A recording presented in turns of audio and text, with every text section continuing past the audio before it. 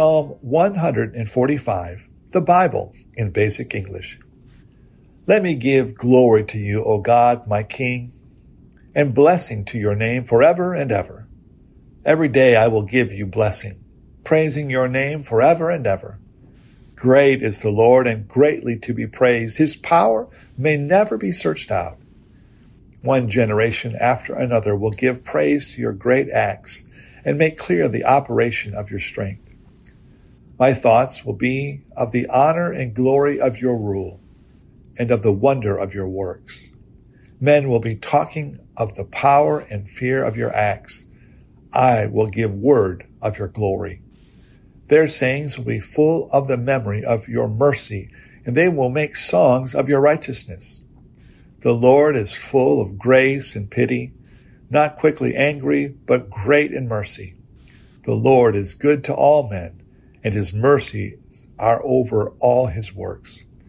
All the works of your hands give you praise, O Lord. Your saints give you blessing.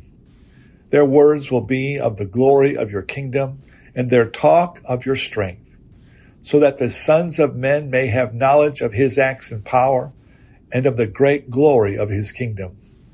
Your kingdom is an eternal kingdom, and your rule is through all generations. The Lord is the support of all who are crushed, and the lifter up of all who are bent down. The eyes of all men are waiting for you, and you give them their food in its time. By the opening of your hand, every living thing has its desire in full measure. The Lord is upright in all his ways, and kind in all his works. The Lord is near all those who give honor to his name, even to all who give honor to him with true hearts.